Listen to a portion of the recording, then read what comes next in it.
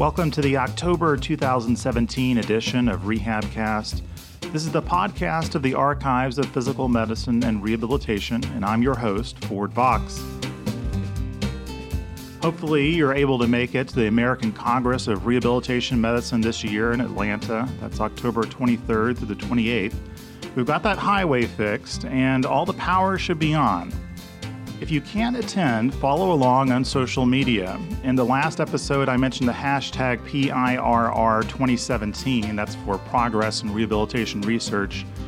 But we have decided to go more with the hashtag ACRM2017 instead. That one's probably going to be more memorable. So if you're attending and you send a tweet or post on Facebook or Instagram about what you're seeing, please append a hashtag ACRM2017 so everybody can find it. A lot's happened across the nation since our last podcast, mainly natural disasters from which many people are certain to need rehabilitation.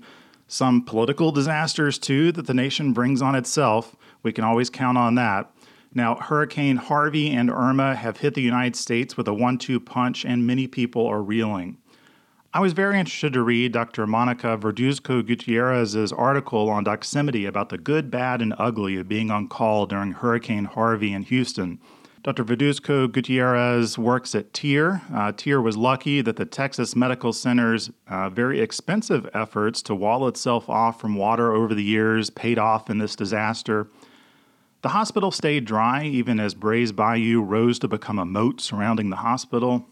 Monica wrote about the great attitude and persistence of the resident physicians and the therapists working around the clock.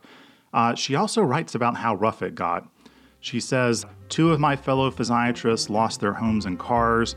1 coworker was evacuated on national television and taken to a shelter. The next day, he moved to a cousin's house and expeditiously showed up to round on his rehabilitation patients. Amazing. Dr. Verduzco-Gutierrez also describes the grief and stress of families who are already pushed to the limit with loved ones recovering from serious injuries, who now at the same time are going through a natural disaster, losing homes, separated from their children. Sometimes it seems tragedy has no limit. But that's what rehabilitation workers don't shy away from. We roll up our sleeves and get on with trying to make life better no matter what. And now Irma. You couldn't have missed the headlines about 8 skilled nursing facility residents dead within hours of each other in Hollywood, Florida, after their facility lost power to its AC. At the time of this recording, everyone was pointing fingers at each other as to who was at fault for not evacuating the facility or fixing the faulty transformer in time. Florida finds itself in a real pickle as climate change is bound to increase the frequency of these beastly storms, and it has a lot of above-ground power lines. So many nursing and assisted living facilities are in one state that the electrical utilities simply can't prioritize them all. For CNN, I asked whether it's time to rethink South Florida as a reasonable place of residence for so many of our most vulnerable citizens. Please check that out on CNN.com.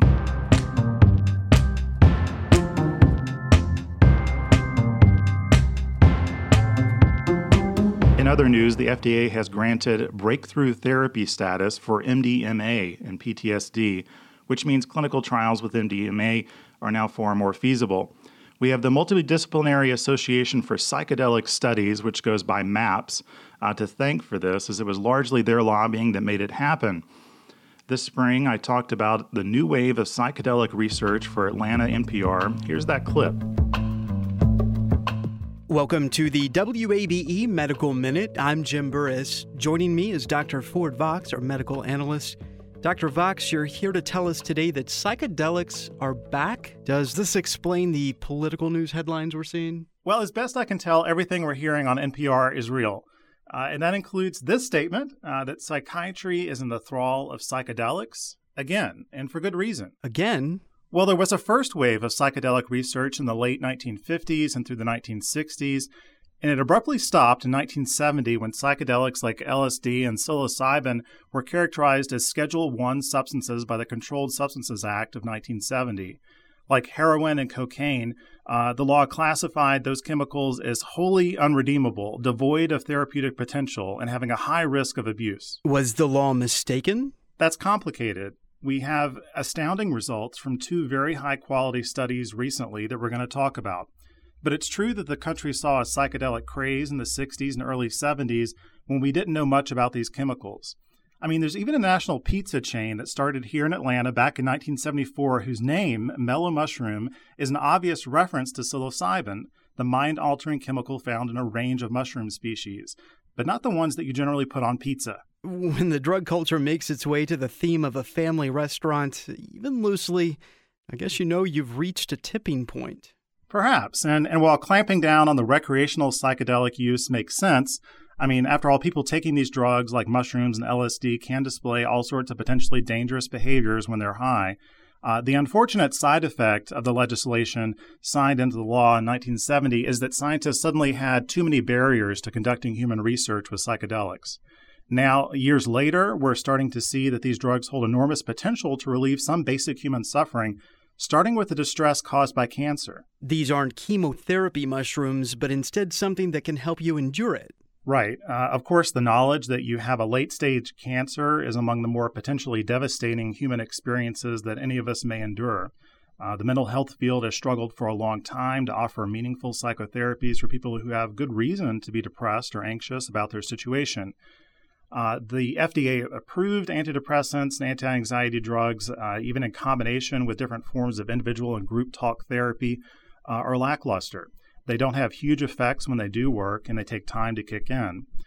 Taking a psychedelic in this situation is actually an old idea. There are research papers from the late 60s giving psilocybin to people dealing with deadly cancer diagnoses. Major universities did that type of research in those early trials, but it wasn't designed well enough by our standards today. The patients in those trials often knew what they were getting, which can magnify the placebo effect, and it didn't compare them against anything. That's no longer the case. Now, I'm not saying I've tried it, but I can't imagine someone would probably know whether they're taking a magic mushroom or not. So one popular strategy is comparing psilocybin against the vitamin niacin. If you take a sizable dose of niacin, you're going to feel a pulsating tingling and waves of heat across your body. These effects can last upwards of an hour. People in these studies haven't necessarily tried psilocybin before, so they don't know what to expect. And if you take niacin, you just had something active. So that helps tamp down on the placebo effect when you're trying to judge whether the psilocybin is having an effect. So the high-quality studies are showing that psilocybin works? Indeed. So two prominent ones are from NYU and Johns Hopkins, both looking at people suffering from depression and anxiety related to serious cancer diagnoses. These studies found that a single dose of psilocybin improved people's sense of well-being and lowered their symptoms of anxiety and depression. Researchers in these studies coupled the psilocybin with therapy and gave the drug in a supervised environment. It isn't without side effects. Some people did experience brief paranoia or odd behaviors where they could have injured themselves if they hadn't been supervised. The drug can raise blood pressure, but not to dangerous levels. But we've never seen anything like this in psychiatry before, a single dose of a drug with such lasting effects. Any idea why? Lots of theories, nothing definite. The mystical experience itself that's induced by psilocybin seems important. The way that it stimulates the brain's serotonin receptors is unique, not something that any standard treatment does. Brain imaging also shows that psychedelics disrupt brain networks that are particularly active in depression, and new patterns start to emerge. Thanks, Dr. Vox. It'll be interesting to see if mushroom therapy becomes widely available outside of research studies. We'll see you next week.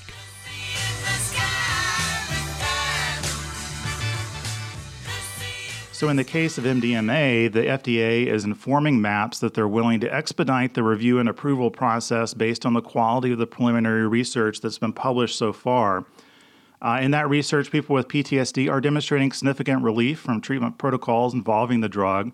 Their Phase 2 MDMA trials showed 61% resolution of PTSD at 2 months and a 68% resolution by 12 months. Of course, one big question is whether the medicalization of MDMA, if Phase 3 trials prove similarly successful and the FDA does approve the drug, means that its street version, ecstasy, will see a spike in use under a new perception that, hey, it's safe. It's in fact a powerfully mind-altering substance with a host of dangerous side effects like blood pressure spikes, panic attacks, even seizure. Most definitely a prescription drug to be used with great care and only when absolutely necessary. Might psychedelics become a common way to help people process traumatic events, treat depression, treat pain disorders, and other diagnoses that are so common in rehabilitation? We're going to have to keep following this fascinating literature to find out.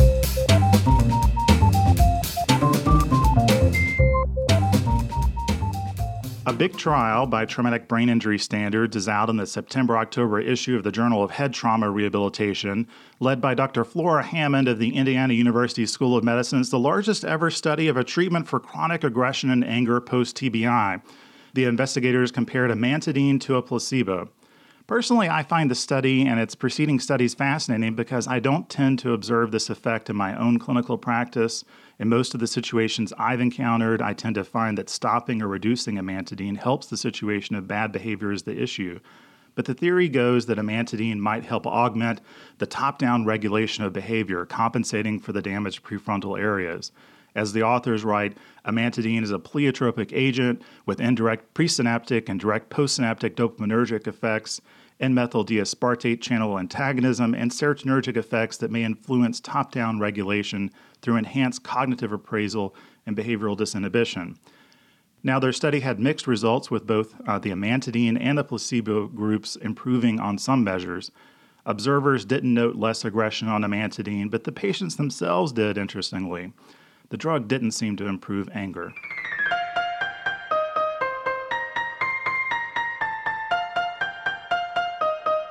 Now, in our featured interview for this edition of the RehabCast, we have Dr. Grace Kim.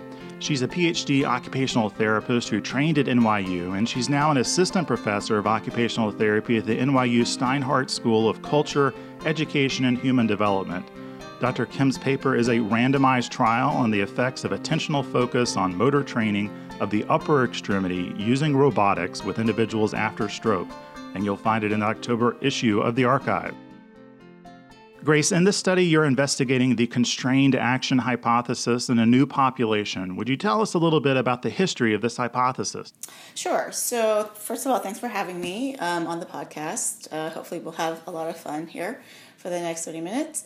The constrained action hypothesis really stems from the motor learning literature. And a lot of it is based on the work by Gabby Wolf and her colleagues. And it's talking about attentional focus, which is of what you're paying attention to while you're training a motor task. Specifically, a novel motor task that you might be learning, like a new skill or a new sport. So there's two types of attentional focus that is typically studied in the literature.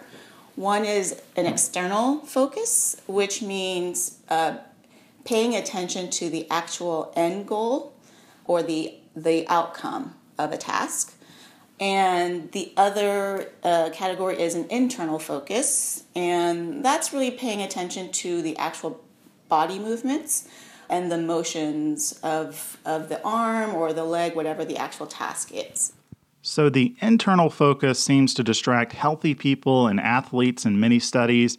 If that's the case, what good is internal focus as a strategy for motor training? Is there a population in which it's actually used successfully? I think that, so for the healthy population, as you said, most of the research overwhelmingly shows an advantage of an external focus when you're learning something novel.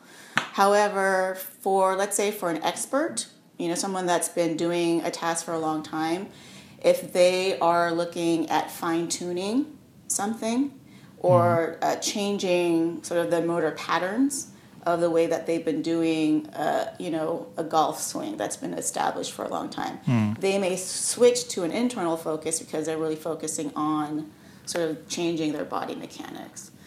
But sort of after that sort of revision period, that refinement period, I think then they go back to an external focus, which makes it, once it becomes an automatic motor pattern, then they'll probably switch back to an external focus and sort of go back to that approach. Yeah, I guess a lot of PGA coaches would be out of a job if the internal focus didn't work at all. Right. Okay. But with a lot of the research, when someone's just learning something totally new, they're a novel golfer, let's say. If you break things down too much into an internal focus where you're saying, okay, focus on how you're swinging your arms and then keep your trunk straight, that might be just too much detail initially. And so just having someone focus on, okay, I just want you to hit the center of that golf club to the ball. So you're talking more about the outcome itself and what that would look like. That might be the research says that that's a much easier way for someone to initially learn something. Okay. Now, you discussed how this internal versus external has been studied just a very little bit in the stroke population before. It looks like there's just maybe a couple of studies there. Can you tell us what existed before you did this?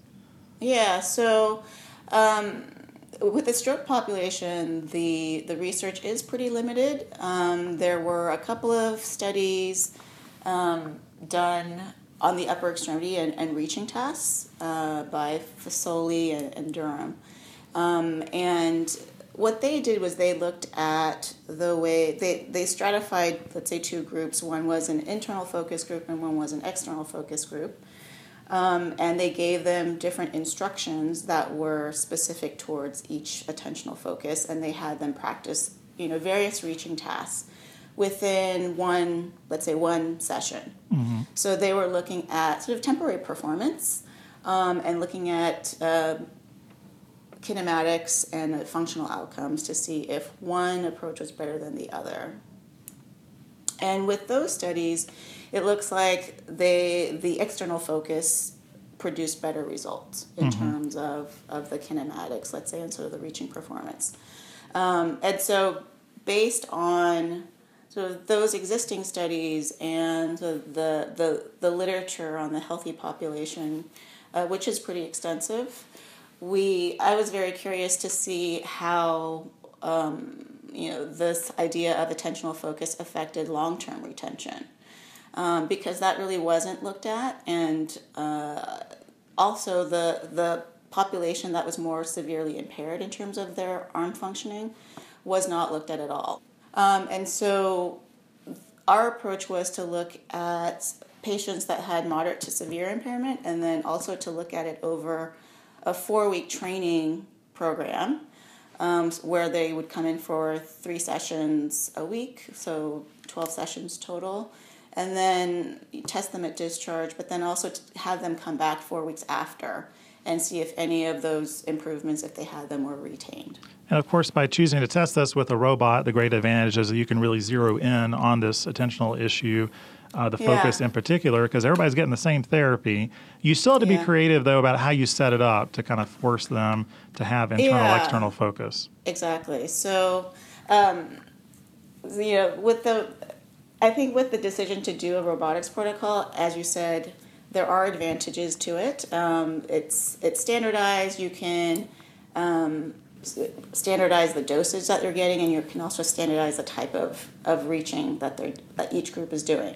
But we wanted to further isolate the attentional focus conditions to see if we could sort of better isolate sort of that construct. So with the external focus group, let me step back a little bit. So we used an upper extremity proximal robotic device, the InMotion 2, which is called the MIT Manus in the early stroke literature, which people might be familiar with. But the way that it works is you look at a video monitor, and the patient's arm is in an arm piece that's attached to a motor, and the patient goes through sort of an 8-point clockwise design. And that allows patients to practice a lot of reaching patterns, shoulder flexion, shoulder abduction, adduction, extension, but it's all on a horizontal plane, so there's no 3-dimensional anti-gravity movements. So the robot itself, when used without any kind of manipulation of the practice conditions, you have a video monitor with sort of looks like a pie chart, and there's a yellow ball where the patient follows. They're instructed to move that yellow ball from point to point, and each point is a destination of the reaching pattern. And with the robot, it also provides some of the external physical assistance or haptic feedback. if a patient doesn't move the arm within a certain period of time. So it does provide some of that physical assistance, and it provides some of those visual cues with the game. So in terms of, we thought about how could we isolate external focus versus internal focus a little bit better. So with the external focus group, what we did is we wanted them to really zero in on sort of that end goal, which was not really related to movement of the arm. So we kept the video monitor on so that they would focus on moving the yellow ball in that clock-like pattern.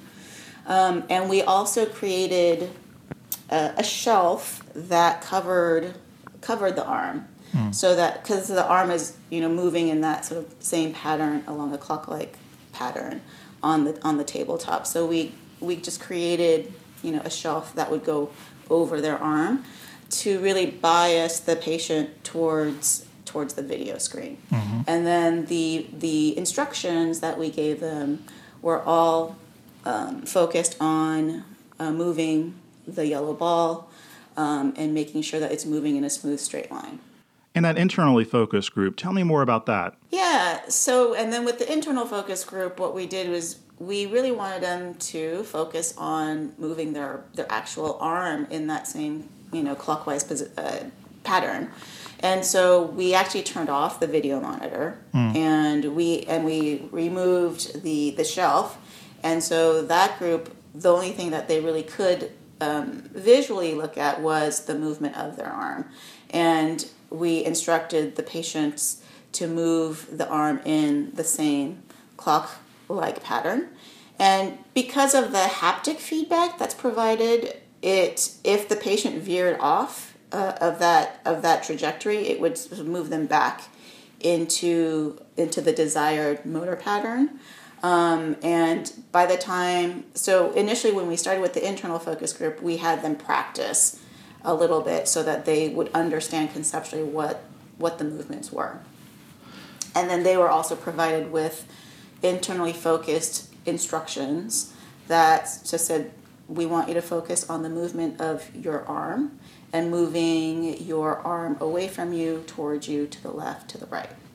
And you really did a lot of it, a lot of repeated practice episodes there. And yeah. I like how it was well designed for this kind of more moderate and severe population. You recognize it's going to take longer for folks who are more motor impaired, so you're really focused on how many times they do it versus how long the treatment sessions are, which a lot of studies have been designed to do that.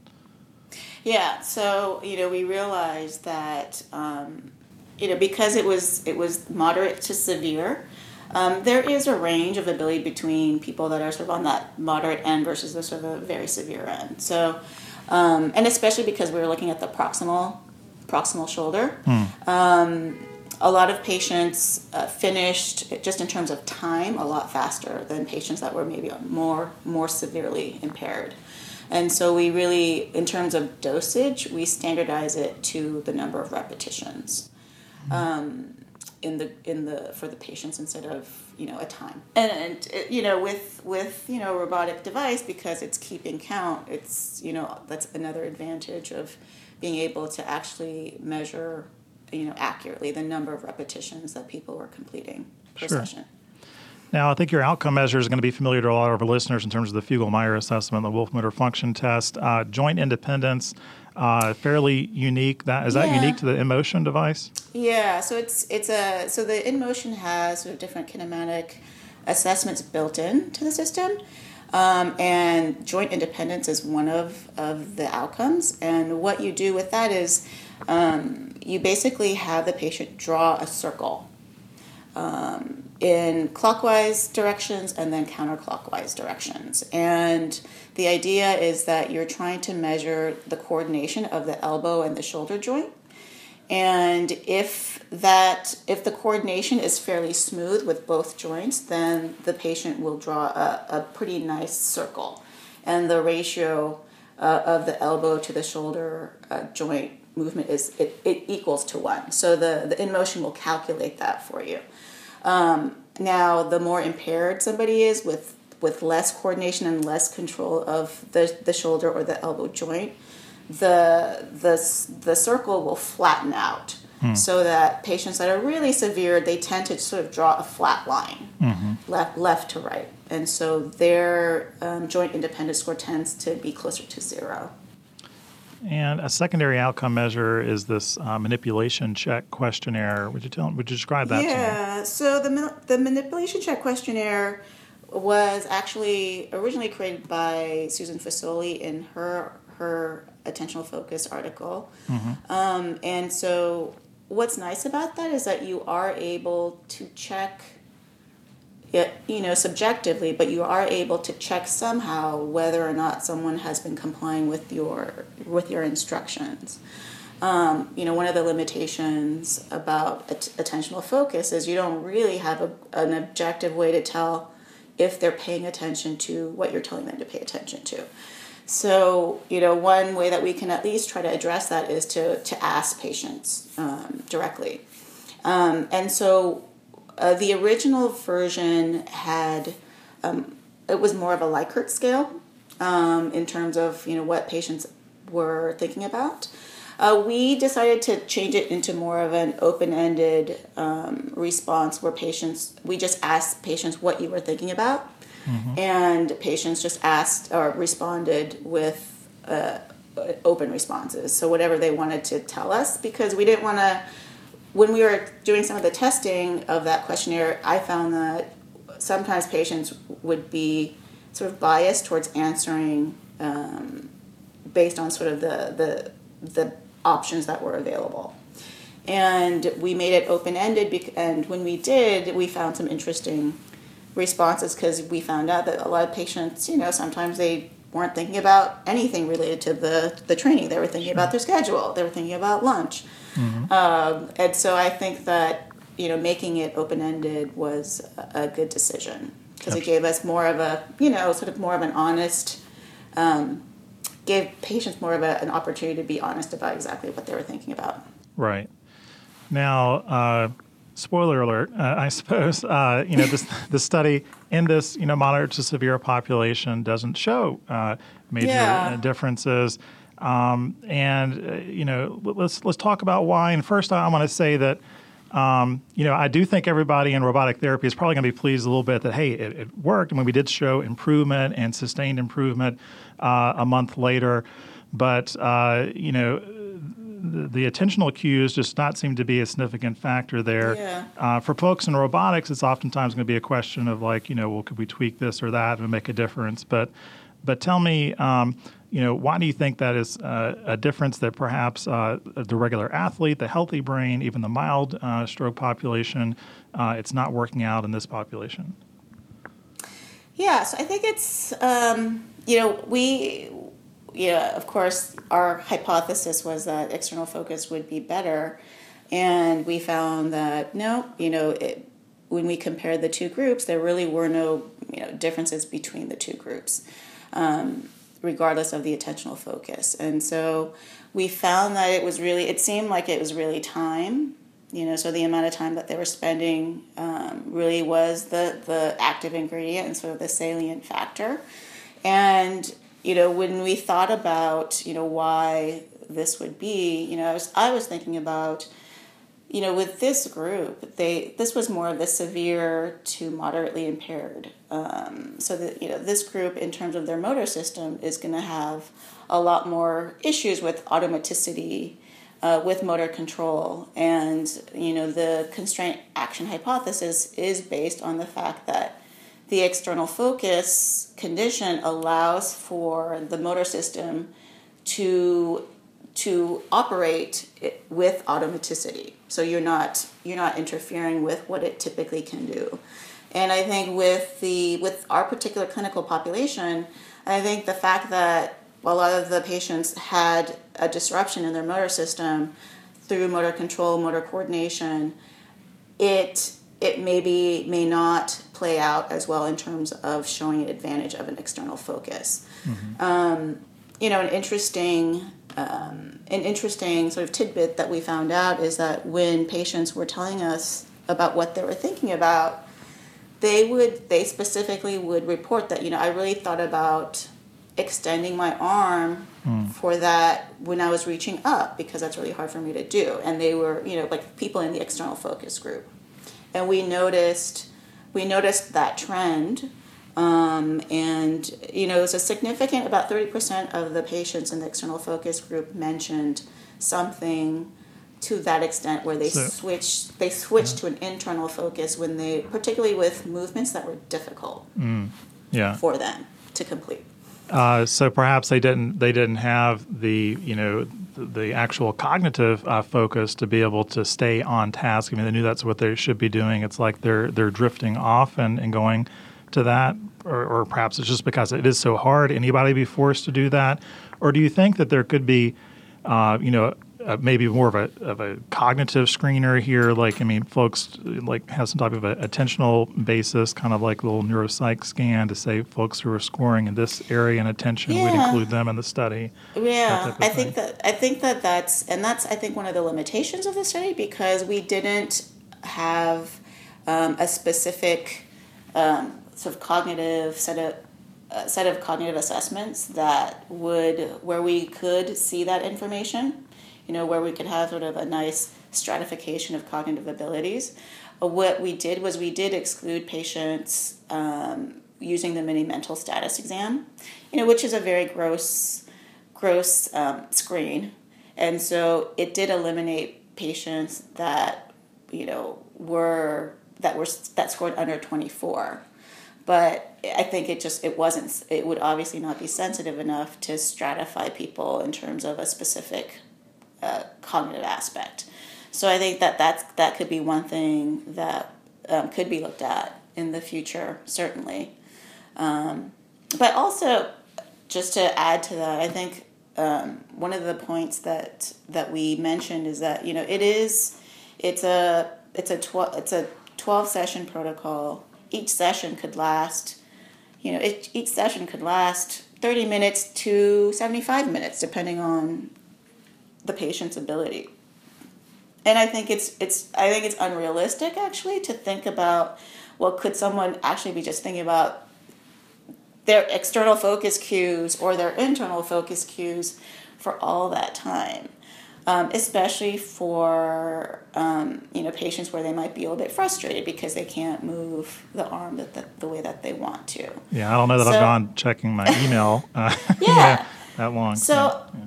I think some of it might be just the nature of training and sort of the amount of time that someone needs to be staying attentive during, a training session where you want them to achieve a lot of repetitions or for it to be very rigorous. I think it is difficult I think it's unrealistic to expect someone to be fully focused on sort of one type of instruction.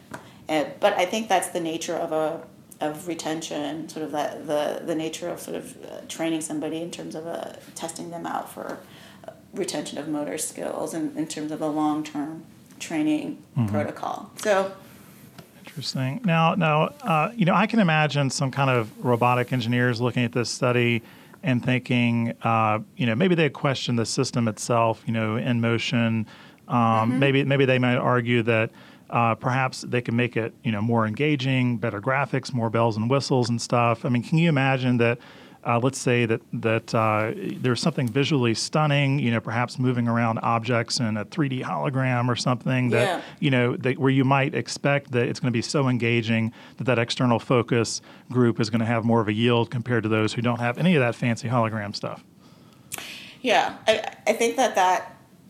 Of course, that could be a possibility. Obviously, with the InMotion system, with the protocol, the research protocol program, it's a pretty, I would say a pretty consistent visual screen, and it's not very dynamic. And I think that I think that there is something definitely to be said about making it more dynamic in terms of different types of tasks. Because with this group, we had them do sort of this practice different arm reaching patterns, but it was really sort of the same type of activity that they were doing week to week, session to session. So I think in terms of diversifying the actual task, the selection of tasks themselves, and thinking about engagement, where we want patients to sort of come up with their own activities that they want to do and their own goals. I think incorporating that kind of approach might also be something to really think about as well. Mm-hmm. And I don't know how happy the robotics camp will be to hear this, but the improvements themselves were statistically significant, but none of it reached clinical significance. Sure. So, perhaps it would, the fact that, we're not really, the approach itself elicits improvement, but maybe not as much improvement as we want. It might turn out differently if we were to also use an approach that incorporates some of these other factors to elicit better outcomes as well. Well, I definitely think it's adding and exploring an important notion. I mean, and in the first place, I like to see more moderate and severe stroke studies. I think it's obviously a very important and sometimes underserved population with a lot of the literature. But in terms of this study is going to lead to a lot of further questions along the lines of how much attentional focus is a factor. And of course, it does demonstrate while the changes were marginal. It is interesting to see. You do get these measurable but non-clinically significant changes. It's intriguing to think about. What next needs to be done in order to make that difference, and does the type of focus need to be a factor in that? Yeah, absolutely. I think. And really, I'm very happy that this project got published. I know that sometimes negative results can be biased in terms of not publication, but I think it is really important information to put out there because, again, as you mentioned, we were looking at a more impaired population, and we were also trying to look at long-term learning and whether or not attentional focus really does play a factor in terms of long-term learning for a clinical population. And with our results, I think there's an indication that perhaps, maybe not. Maybe attentional focus in and of itself is not as effective or not as significant in terms of long-term learning. But for temporary performance, I think there is some weight to an external focus being more advantageous because it is more dynamic. It is, I think, not as cognitively fatiguing as thinking about how I'm moving my arm and am I pushing it out this way? Am I moving it to the left? So I think those are questions that we need to explore a bit more. Does this type of long-term learning approach, would it be the same for patients with mild or, on the milder end of impairment? I think it's a interesting question to look at as well. And sort of this idea of, an interesting tidbit was that, with the external focus group, they actually completed more repetitions in general than the internal focus group, which it didn't affect the overall results, but it does tell us that the external focus condition is most likely easier for patients to attend to and sort of maintain over a longer period of time. So, having said that, I think it's a little bit nuanced, saying like the external focus may help people pay more attention during a session, but perhaps the actual active ingredient is that they have to practice. Right. They have to practice that skill set or that movement or that functional task, over a certain amount of times for the actual change to happen. So hopefully it'll give us a bit more nuanced picture about, different factors that might play more of a role when we are designing interventions for people that have more severe impairment and also less impairment. Right. Yeah, that's kind of the next stage, the kind of more device design and everything need to incorporate as well. I mean, there's really well done work like this that demonstrates the non-utility of something. So how are you going to more in terms of you're testing a particular kind of therapeutic add-on to this in-motion device here, but that can also inform kind of the next generation of the software and the device and how to better design it for the more severe population, and kind of more of that work needs to be done. It seems like too much. It's about kind of what the engineer can create, and then let's see if we can find the evidence for it on the basis of that. Right. Yeah, it's sort of like it's engineering in reverse. It's like it makes no sense. So right. Yeah, and I do know that there's a lot more collaborative efforts and conversations going on with engineering and therapy and the physicians and the patients. Really, like the ultimate customer. So hopefully that will create much more of a design and a product at the end that makes more sense and is much more successful. Dr. Kim, thank you so much for joining us on the RehabCast to talk about this excellent work. And yeah, I think you've proven that the so-called negative result studies can be vital contributions to the literature as well. Yeah, excellent. Thank you so much for having me.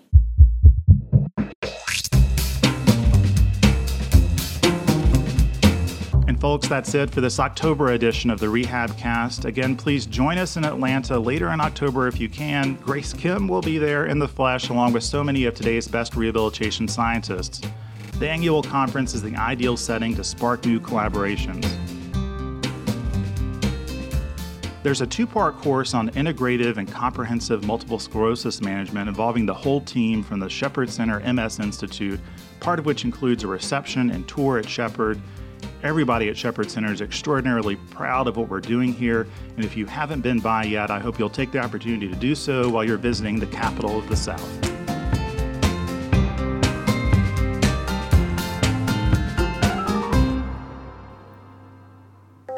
This podcast is brought to you by ACRM, the American Congress of Rehabilitation Medicine. Don't miss their annual conference coming to Atlanta, October 2017. The largest rehabilitation research event in the world, and it's interdisciplinary. Visit acrm.org.